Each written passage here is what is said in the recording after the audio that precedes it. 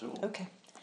Hi, it's Helen Hebert with Paper Talk. It's September 25th, 2016, and I'm here in Edwards, Colorado with Simon Barcham Green. It's an honor to meet Simon, who came to the hand paper making board retreat that we both attended this weekend. Hi, Simon. Hello there. How are you? I'm fine. Good. Well, I had a question I want to just start off with. And I really just kind of want to go through your history with paper, because you have quite a long one.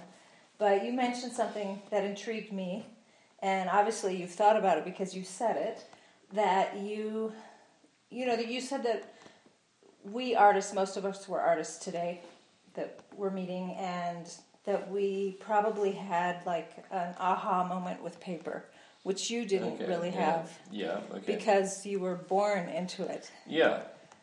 So, tell the brief background of when papermaking started in your family and then your personal. Yeah, well, way back we were wheelwrights in the 18th century. And what is a wheelwright? A wheelwright, is a person who makes wagon wheels originally, and makes them out of wood, I assume, mostly with spokes and this, that, and the other, and then puts on in those days, an iron tire and later a steel tire, a lot of heating up, hammering and sweating and this, that, and the other, and presumably the wheels had to be nicely balanced. I don't know. I just know that we were wheelwrights. Okay.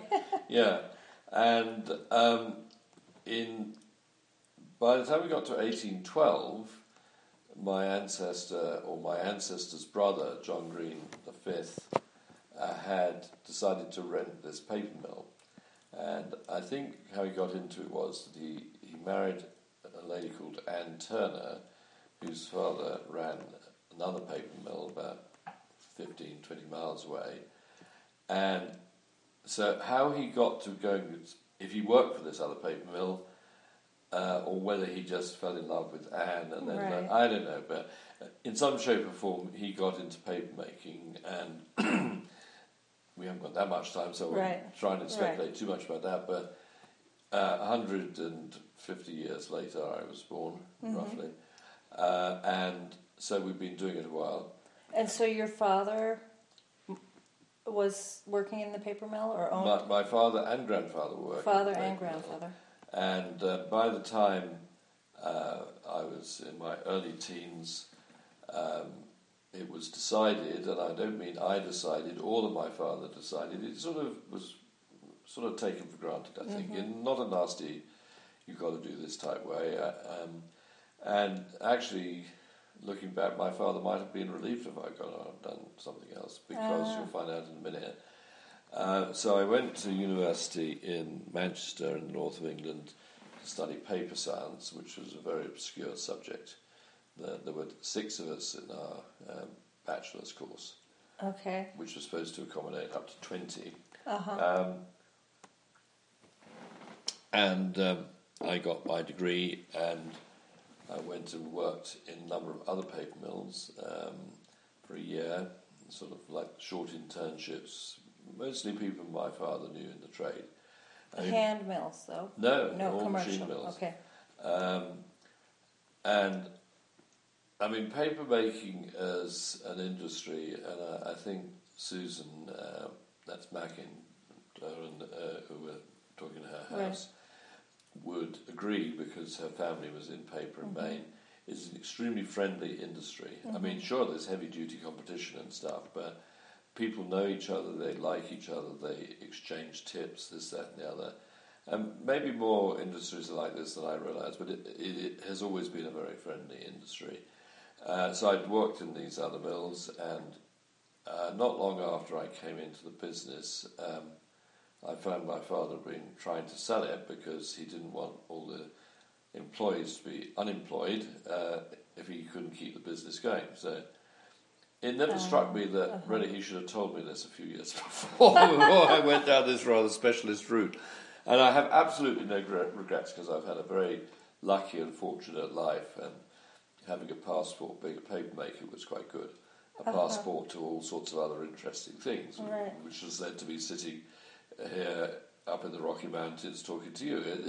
I'm very lucky. And so I joined the family business, and at the time, my father was the managing director, but my grandfather was still coming into work every day. Mm-hmm. And it was, I mean, looking back, I always feel very sorry for my father because he had bought a small paper machine which effectively saved the business because the handmade side wasn't, in the way it was run then, viable. Right. But my grandfather was still in overall charge at the age of, well, eventually up to 85. Wow. And, you know, I'm not against people working when they're older. Uh-huh. I mean, I'm nearly 70 and I'm still working, and I don't intend to quit at the moment. But it was rather unfair to my father. He had all the worries and anxieties, and everybody thought my grandfather was a wonderful man, which he was in many ways, but he was also very self-centered. Uh-huh. Anyway, we carried on until 1972, when my father negotiated a sale of the business, but not the buildings and stuff, to our rivals, W&R Ballston, a couple of miles away, also in Maidstone. Uh-huh. And part of the deal was that both he and I went and worked for Ballston's for a few years, and not part of the deal, but they agreed to keep the handmade site going at Hayle Mill.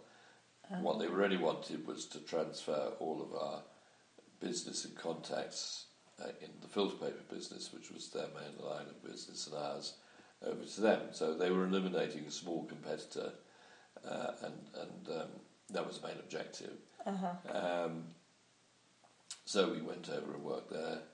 The mill was then run on a production basis by one of their staff, who was quite a decent man, but he hadn't got much idea or interest in it. And after 2 years, Ballston's, the business, who were called W&R Ballston because William Ballston had founded it, being the protege of James Watman, but a protege who was then not allowed to take over the Watman business as such. They merged with their main sales agent, and there was a sort of bit of a management clean-out, and which included me, which suited me fine, because although there were a lot of things I enjoyed there, I was a square peg in a round hole. I mean, just before we started the interview, you said, I know you like to talk. Well, I think if I got an opinion, I will express it, and if you don't like it, get rid of me. So they got rid of me. I mean, I wasn't that awful or anything, but I didn't really quite fit their corporate culture. In a way, they might have been better off having a few more dissidents like me, but they later became very successful for a while. And then after a while, they didn't become so successful. They became part of GE Healthcare, believe it or not. Oh, wow. And their business has now been moved to China, which is sort of ironic in paper-making terms. And when they decided to have this management clear out, they made me redundant, which was fine, because otherwise I would have left. Right. And instead of just leaving, I got given a very decent offer. And they were very decent company. I mean, they treated me and everybody else very well. And so I was quite pleased, because I had been thinking of running away to New Zealand to get away from all sorts of things in life, which I won't go into. And instead of which, I was given a payoff, and I went to visit some good friends of mine who were artists, and I picked up a bottle of bubbly on the way to celebrate. But they persuaded me that I should try and take back the handmade side of the business and run it in a different way, because both they and particularly me had ideas of ways we could change the business that we thought might make it viable. So for a while we did extremely well, but then we had, in 1978 it was going well enough that I was beginning to think it could get dull. So tell me a little bit about what it was like there. So that was just the handmade side. Just the handmade. How many handmade. people were making? Well, how many vats? it was when we took it over. We being the person who had been the mill foreman, which was effectively the production manager, we promoted him to be a board member, who became production director, and my friend the artist became, I called him the artistic director, and he always used to say that Terry was the pessimist, I was the optimist, and he was the Methodist. No, sorry, I get it wrong. I don't know whether you can edit this or not, but he used to say that Terry was the pessimist, Graham Clark, was the optimist, and I was the Methodist, meaning I am very methodical and try not to panic and try not to get over-related and so on and so forth. And the main way we wanted to change it wasn't so much want, but recognition of the realities of life, was that using rags was increasingly a problem, not only getting hold of them, very labour-intensive to process them. I mean, we weren't using very many at the time anyway. Problems with effluent, because we didn't have an effluent plant that went in the stream, which obviously was wrong, that sort of thing. So we decided to stop using rags entirely, and that was probably about 30% of our fibre input was rags before then. So that needed quite a lot of adjustment to quite a lot of types of paper. We also decided to stop gelatin sizing, and anybody who's done much gelatin sizing will know that it's a time-consuming, erratic process. You can size the paper and test it and find that it's actually inadequate. You have to do it again. And like everything in making paper and perhaps many other types of products, you make the sheet, you hopefully get it perfect.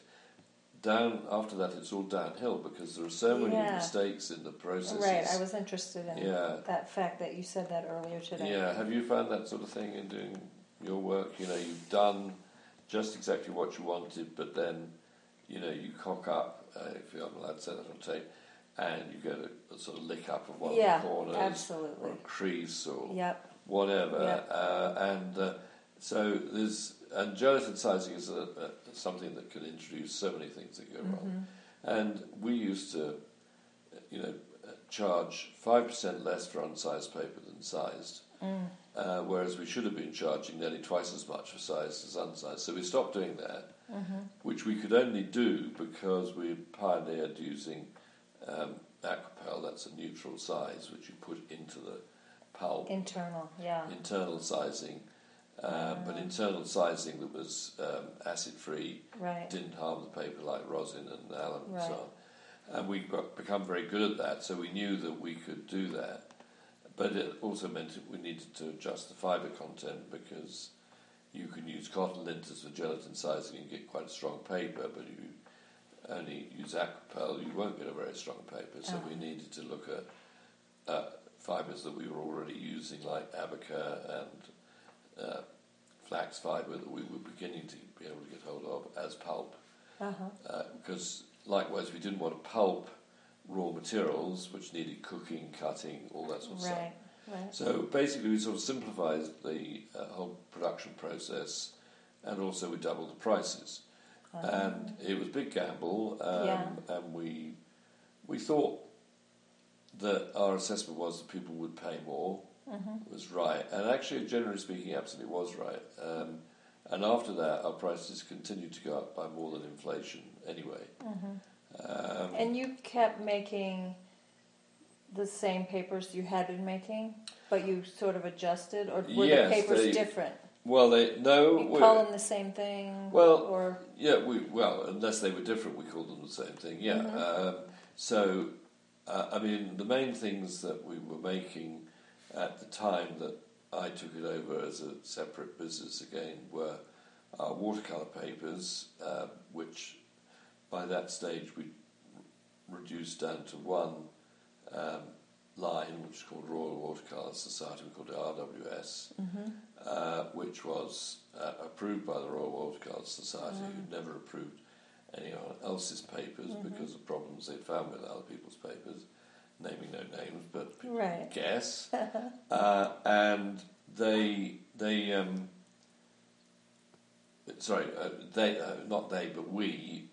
wanted to continue that because we were making a lot of that paper. And you were selling it to stores, or? artists? Well, we were selling it at different levels. I think our marketing scheme probably should have been changed a lot more than it was, but it was. We didn't change it very much. So we sold it in the UK to the artists colourmen, so people like Winsor and Newton and Rowney, and they in turn sold it to stores. We also sold it direct to stores. We had differential discounts and so on. Right, sure. And we sold it to artists at the recommended retail price. So we were dealing at all levels. Right. And for export, in most cases, we had effectively an agent in each country. It varied as to whether that was rigid or not. So in the USA, it was Andrews Nelson Whitehead, who had formerly been the Stevens Nelson Company, who were very good agents, but fiercely wanting to make the best of it for themselves, which is, after all, only fair that they should. And we had a very close relationship with Vera Freeman, who ran that part of their business for a long time, and we had a lot of interesting times together, because Vera, some of your listeners may have known Vera, but she was a very particular character and interesting woman. And when she came to America effectively as a refugee from the Hungarian Revolution, and made a success as a businesswoman in a competitive type of trade. Right. Not many people were doing that then, Right. And yet Vera would never have thought of herself as a feminist, I don't think. And in other countries we had other agents and so on and so forth. And usually they demanded exclusivity, certainly Andrews Nelson Whitehead did. So that was... With RWS, had been made out of cotton linters, gelatin sized. As soon as you take the gelatin size out, it's just not strong enough. Right. It was ironic, when I was working for Boulston's, they took over some of our mould-made papers, Bockingford, which about a third of what they made had to be rejected because they got the sizing wrong. I think most of the people concerned are no longer alive, so... but there wasn't the attention to detail needed. And a paper called J. Green, which was the main paper in the big print revolution in the 60s and early 70s. J. Green was the paper worldwide that was leading. Arsh was known about, but not as popular as it is now. So we had been, when I was working for them, developing a version which we wanted to still internally size with Aquapel, but gelatin size slightly, and find a way of drying it rapidly, because normally you have to dry gelatin very slowly. I didn't succeed in that whilst I was there, and a few years later, having got out of the art paper business again for a second time, they then decided to introduce a new paper which they called Whatman, which was basically the J. Green Aquapel sized without the gelatin sizing. And a lot of people liked it, but a lot of people, quite rightly, thought it was a bit soft and soggy. Right. And so the only way to overcome the lack of gelatin in RWS was to strengthen the fibre. And initially we did this by making out of about 40% Abaca and 60% Aquapel. Interesting. We've been using Abaca since the late 60s. And that worked quite well. But initially, because we had to get the reapproval of the Royal Watercolour Society, we called it Cotman. We used the word Cotman for a very rough version of RWS years before. So for a while we sold Cotman. The RWS then reapproved it, so we went back to using the name RWS. That took a year or two, and it was the same for most of the other brands. So we went to using stronger fibres. After a while, we were able to get flax fibre from Spain, which is called Lincel, which is a slight misnomer, because I think of linen as being woven flax fabric, or at least the thread. But this was a raw fibre. This was raw fibre, but also they were using the shorter fibres that are not used for spinning. I see, yeah. People in marriage use weird expressions like flax linters or linen linters or whatever. Right. But linters is really a word that should only be used in the context of cotton. Yeah. So we increasingly went over that. The flax fibre was not as strong as the abaca, but much more amenable. I mean, we were talking about drying today because you use a lot of abaca and you beat it very fine and very wet, and therefore it's very difficult to dry. And the flax, if you make it 100% flax, is not that easy to dry, but it's not as difficult as abaca, nor is it as strong. You think so? Have you ever used linen rag? I think that's the hardest. It's really hard to couch. It's very soggy and slippery. Yeah. So. Personally, no. I don't know that we did really use linen rag in my time because you couldn't get it in the quantities and quality that we wanted to. Obviously, we used to use linen rag. Where did you get the abaca? Initially, we got the abaca from the Alpha Cell Corporation in Lancashire, northwest England, who were using a mill that had originally been either built or rebuilt to deal with esparto fibre from North Africa, and they supplied it to us, I think, for about 5 years, and then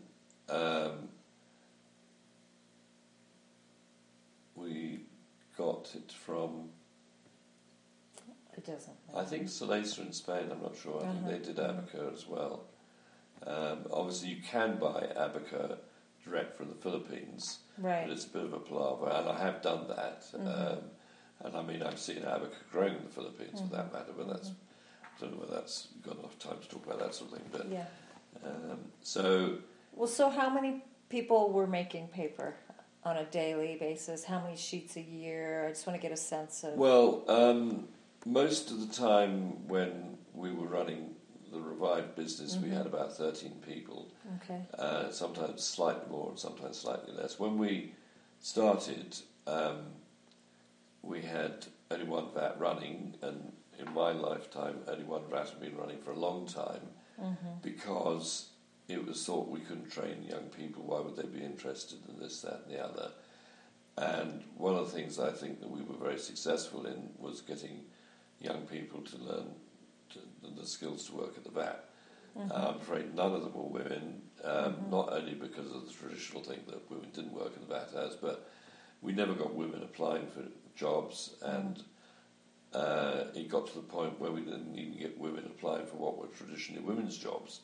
And that's, you can analyse that to death, but that was the reality of the situation. Did you have a vatman, a layman, a coacher? Layer. Yeah. So there was always a 3-person team.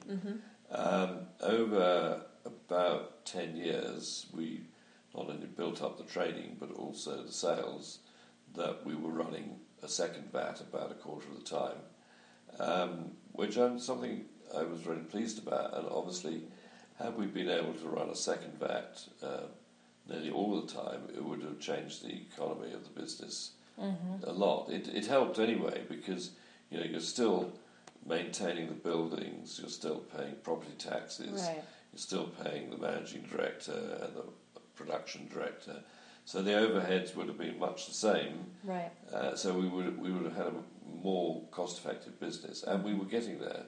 And after a very difficult first year, we were doing quite well.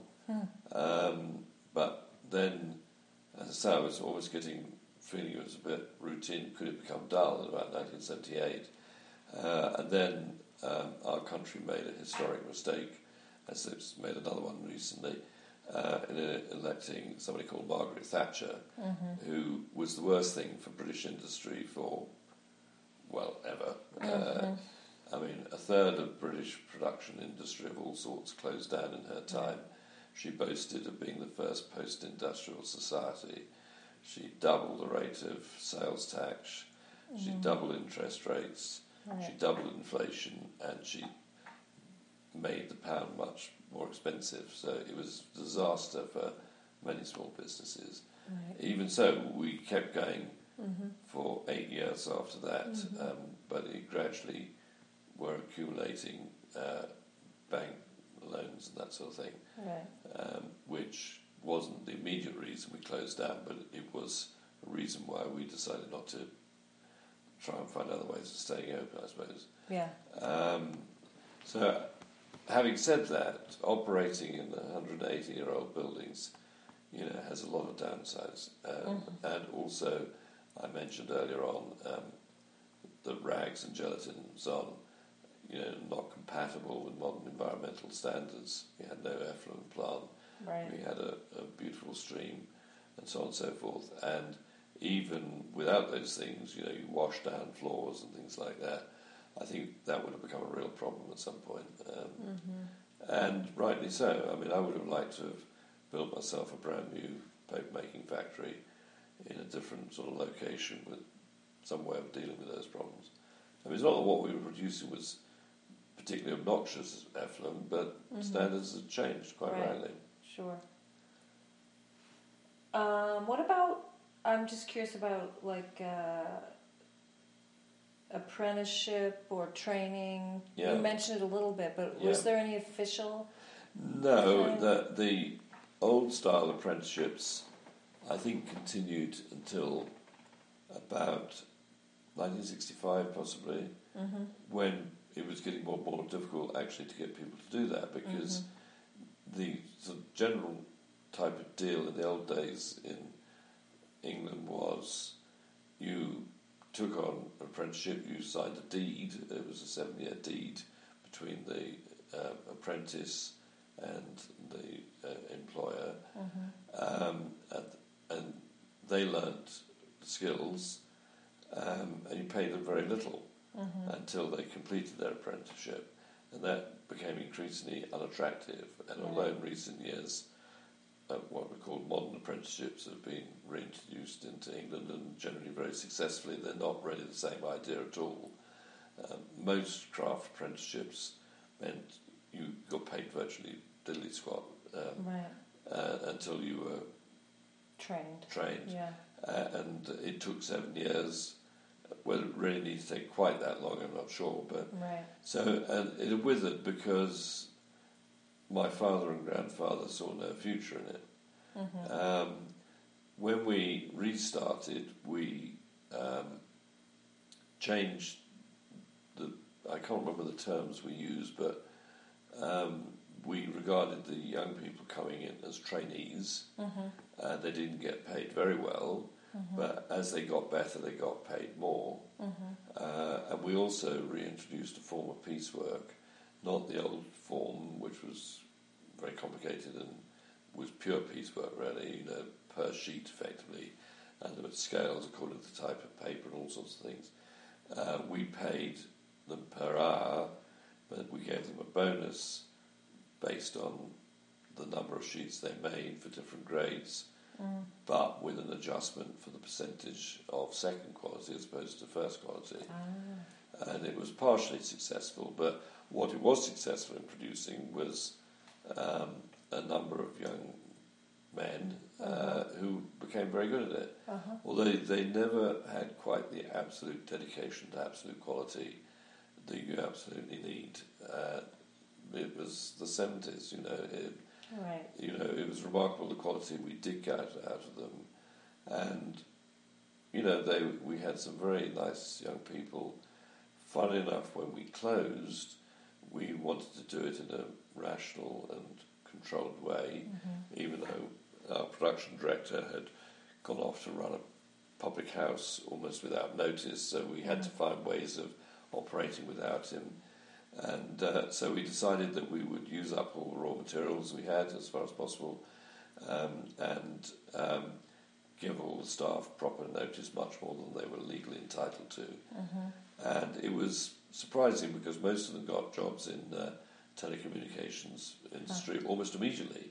And people started leaving. Obviously, we didn't want to hold on to them longer than they wanted. Right. Very quickly, we were running out of people. So I rang up Norman Peters.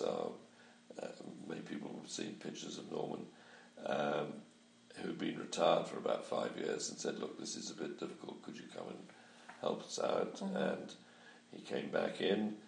He always was very smart, well-polished black shoes, neat trousers, white shirt, rolled up his sleeves, and made 1,000 sheets as though he'd never been away. Oh my goodness. And he would go home in the evening looking as though he'd done no work.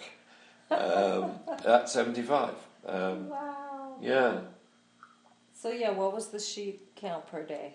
Well, obviously it varied according to Yeah. the make, but I mean, typically that sort of 1,000 sheet figure would be for Imperial £140. That's 300 grams a square metre. Watercolour paper, Right. or Crisbro printmaking paper. Some types you can make faster than that, and heavier weight or stronger papers like Chatham Vellum, which was 100% flax, obviously was slower. And do those all get hung to dry the same day? No, I mean it takes, even with the changes we've made, I was going to say improvements, but it's just different ways of doing things. It took a while because you had to form the sheets, couch them, press them, lay them off into posts, and depending on what surface they were either pack pressed or cold presses, to a different terminology, but that means putting a lump of paper about 3 inches thick between zinc plates and putting them in a hydraulic press under a moderate pressure overnight, and then taking them out and parting them. So that meant the person doing that, who was normally a woman, I'm sorry to keep mentioning gender, but I think it's part of the traditional craft, and it's not the way people look at it nowadays, but it was based on how it had been done for a very long time, and I think that's interesting. Yeah, absolutely. And the parter would just separate all the sheets out and restack them perfectly. They're still wet. They're still damp. They're still damp. They're about 50% moisture, and then they were often pressed a second time, depending on the paper and so on. And then they were dried on a steam hinge, a dried cylinder if they were not surface, usually called cold pressed in the US. And then glazing was separate if they were glazed. So the steam cylinder just dried them immediately? It took about 5 minutes to go through, very quick. It was actually the same sort of drying cylinders that you got on a paper machine, but running very slowly. So that was fine for cold press, which would later become hot pressed if it was going to be glazed. With the rough surface paper, which was almost entirely watercolour paper, after it was pressed and laid in the vat house, it wasn't pressed again, and it was then put on an air drying machine, which again dried it in about 5 or 10 minutes, depending on the weight. But not going through... Not in contact with anything. So it was a pure air drying system, except it was quick. That's what I need for based my on hot Abaca air pieces. So for your... For the Abaca pieces that I think you'd get even more deformity than you do. Crazy. No, it would go completely crazy. I mean, when we first started using Abaca, we had to learn about its different shrinkage characteristics and stuff. It's a difficult fibre and a wonderful fibre. And we decided to resume making our Chatham Vellum calligraphy paper. And our first decision was, we'll try making it out of 100% Abaca. And it went over our drying machine, and as it came off, it rolled up into little tubes about 1 inch diameter, and there was nothing you can do with them after that. Whereas with flax, it was okay. The paper that went through the air dryer, of course, didn't come out flat. Right. And there's a lot of confusion, I think, in terminology here, because people tend to talk about uneven paper as being cockled. But actually, the correct way of looking at it, or whatever words you use, is we called it hover in English, Huvver, which means that it's an unevenness that with time will disappear. Whereas a cockle is some sort of deformity introduced in the drying process. You'll never get rid of a cockle. Right. Whereas hover, with time, you will deal with. But even so, I mean, it takes at least 3 months. What it involved was it came out of the drying machine, you stacked it up nicely, you put a wooden board or an alloy plate on top, and left it to stand. After a few days, you put a weight on top. You couldn't put the weight on top too quickly or you'd start greasing it. Yeah. And then after a few weeks, you'd sheet it, which meant taking 2 stacks of paper, and I can't do this on audio, but interleaving them. So you'd take one sheet off one stack and lay it down on a new stack, one sheet off the other stack. I'm waving my arms around, it's rather pointless. And so you interleave the two, and then you... Because the 2 stacks have kind of become similar in their hover. Well, similar state, but the waves wouldn't be exactly the same. So in the mixed one, you get different waves. Yeah, right. And then you, again, put a plate on top, then you put a weight on top. I mean, we had dry presses that, obviously, in the old days were used a lot for pressing paper when it was dry to remove this. I never really understood how that worked, because if you put too much pressure on hover paper too soon, you'll just crease it. And of course, we were lucky. We kept most of this paper that was maturing in the loft, so the moist air was coming in and out, and you had the diurnal, the daily change, so warmed up in the day, cooled down at night, changes in humidity, so the paper worked its way out, and gradually the waviness, the hoveriness was worked out of it. And it took a long time, and when you were gelatin sizing rough surface paper, double all that, because you had to make the paper water-leaf and dry it, air dry it, and originally in the lofts rather than with the machine. And then you had to, when it was flat enough, it didn't have to be perfectly flat, but if it was too wavy, you crease it in the size machine, take it out of the size machine, dry it in the lofts for sure. You couldn't ever put gelatin sized paper through the rapid dryer, and being gelatin sized, it was much slower to mature, so a lot of paper was 6, 9, 12 months before it went out of the mill. All money tied up, and customers not wanting to wait. I mean, nowadays, in the days of just in time and Amazon delivery by drone, I mean, people would never possibly understand how they had to wait 6 months for a stock item. I mean, we didn't usually keep people waiting for stock items. We just had to have enough stock. Things going through the system. Okay, we're going to wind down, but I wanted to ask about, sort of innovation in paper. You talked today at your talk about this, what was it, the speaker paper, liner paper? Loudspeaker cones. Yes. Loudspeaker cones. That you developed how to make them in one piece, is that right? Unfortunately, we don't have much in the archives. I have a very large archives, but there's not much written down about loudspeaker cones apart from we made, 200 of a certain size and pattern. Not much more than that. But when radio came in and other types of electrically induced sound, so you had a magnet with a bit of metal in it vibrating, that was in the centre of a cone, and the cone was, exactly a cone. So you took a sheet of paper, cut a disc out of it, cut a wedge out of that, and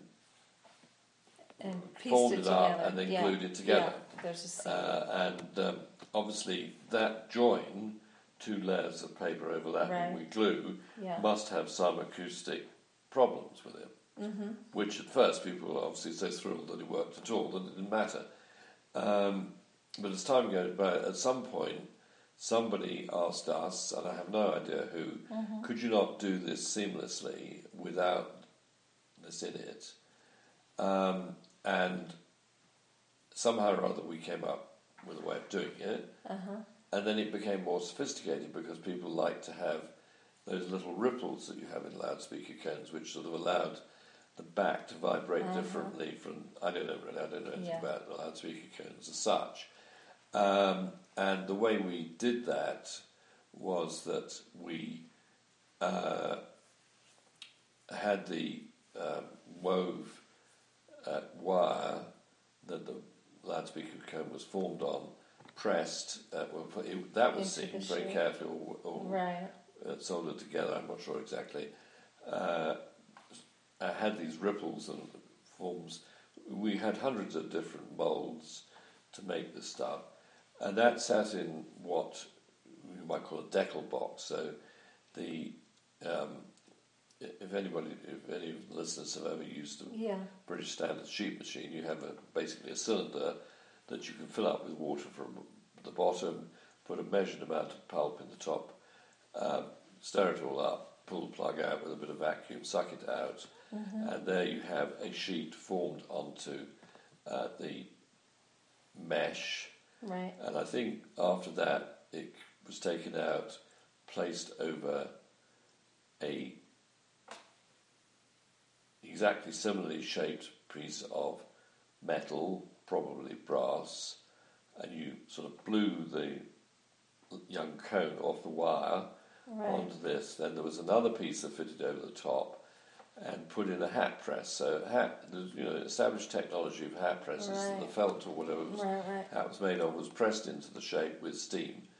And once it had been steamed, dried, then you took it out, trimmed it, tied it up, presumably put it in a box and sent it off to the loudspeaker makers. So they were the customers. Yeah. And in the 1930s, we made huge quantities, I think millions, and it saved the business from going bankrupt during the Great Depression. Wow. But it's unfortunate that you just have a very limited amount in the records about this, and it would be interesting to know who approached us first. Right. I mean, did they come with, could you do it this way? Whether they had a clear idea technically of how to do it, or whether they said, what we want is it to look exactly like this. And you figured it out. Yeah, they were always black.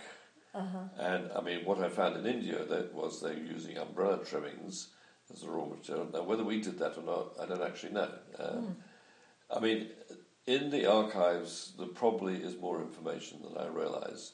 My wife has done one doctorate on our archives, and part of the reason she did it was to get and publish in some shape or form a better understanding of what was in there and the potential, and to produce a sort of roadmap for future researchers. So there's probably enough for another 5 or 10 doctorates looking at different aspects. Sure. I mean, we've got stuff on social conditions in the 19th century, the technical stuff, the commercial aspect, the, if you like, sociological interaction between the family in dealing with customers, suppliers. It was all very interesting stuff, We had my great grandfather John Barcham Green went into partnership with a chap called Thomas, that was his surname, I can't remember his first name, to make paper out of straw, which had been developed in the 1860s, was just beginning to be made, and there was a mill about half a mile down from ours which made paper out of straw. In fact, the road has been called Straw Mill Hill ever since. And he developed an understanding and expertise of making paper out of straw, and he approached my great-great-grandfather and said, can we go into business together? And originally they had a third partner called Stevens, who was a solicitor, that's an attorney, and they set up a new business and converted a mill in another part of the country, about 100 miles away, to make paper out of straw. The funny thing was that as soon as straw started catching on, the farmers who previously didn't know what to do with straw, they usually burnt it or whatever, very quickly realised they were onto good things. Selling straw, what had been a cheap raw material, became an expensive one. And you can imagine the problems with straw. It's produced once a year, it's very bulky, you've got to store it dry, transport it, this, that, and the other. And the result of that was that people started looking for other raw materials, and the main one was esparto from North Africa and some from Spain. And so our business, Thomas and Green, got more into making paper out of esparto. But Thomas was constantly travelling. He travelled all over the country about all sorts of reasons, looking for equipment, sales, this, that, and the other. And he wrote very long letters to my great-great-grandfather about what he was doing, with ideas, asking for responses, writing in great detail about his various stomach problems and other ill health and so on. Very, very long, and it was unusual because most people then wrote very short letters very frequently, and they very often wrote on a small note paper a couple of sentences, stuck it in an envelope, sent it off. It was delivered the next morning or sooner.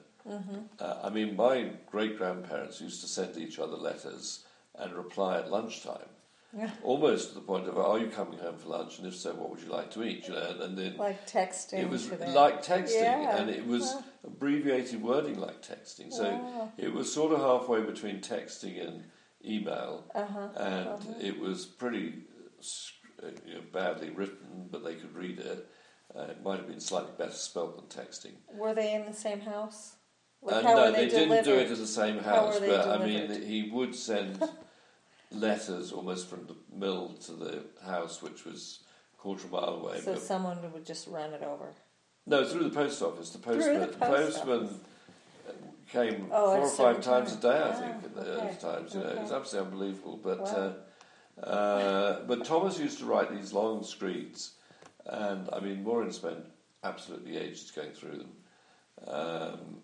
And you know, not always easy to read. He didn't have awful writing, but Victorian writing is not particularly easy to read. You get to learn it, you know. Right.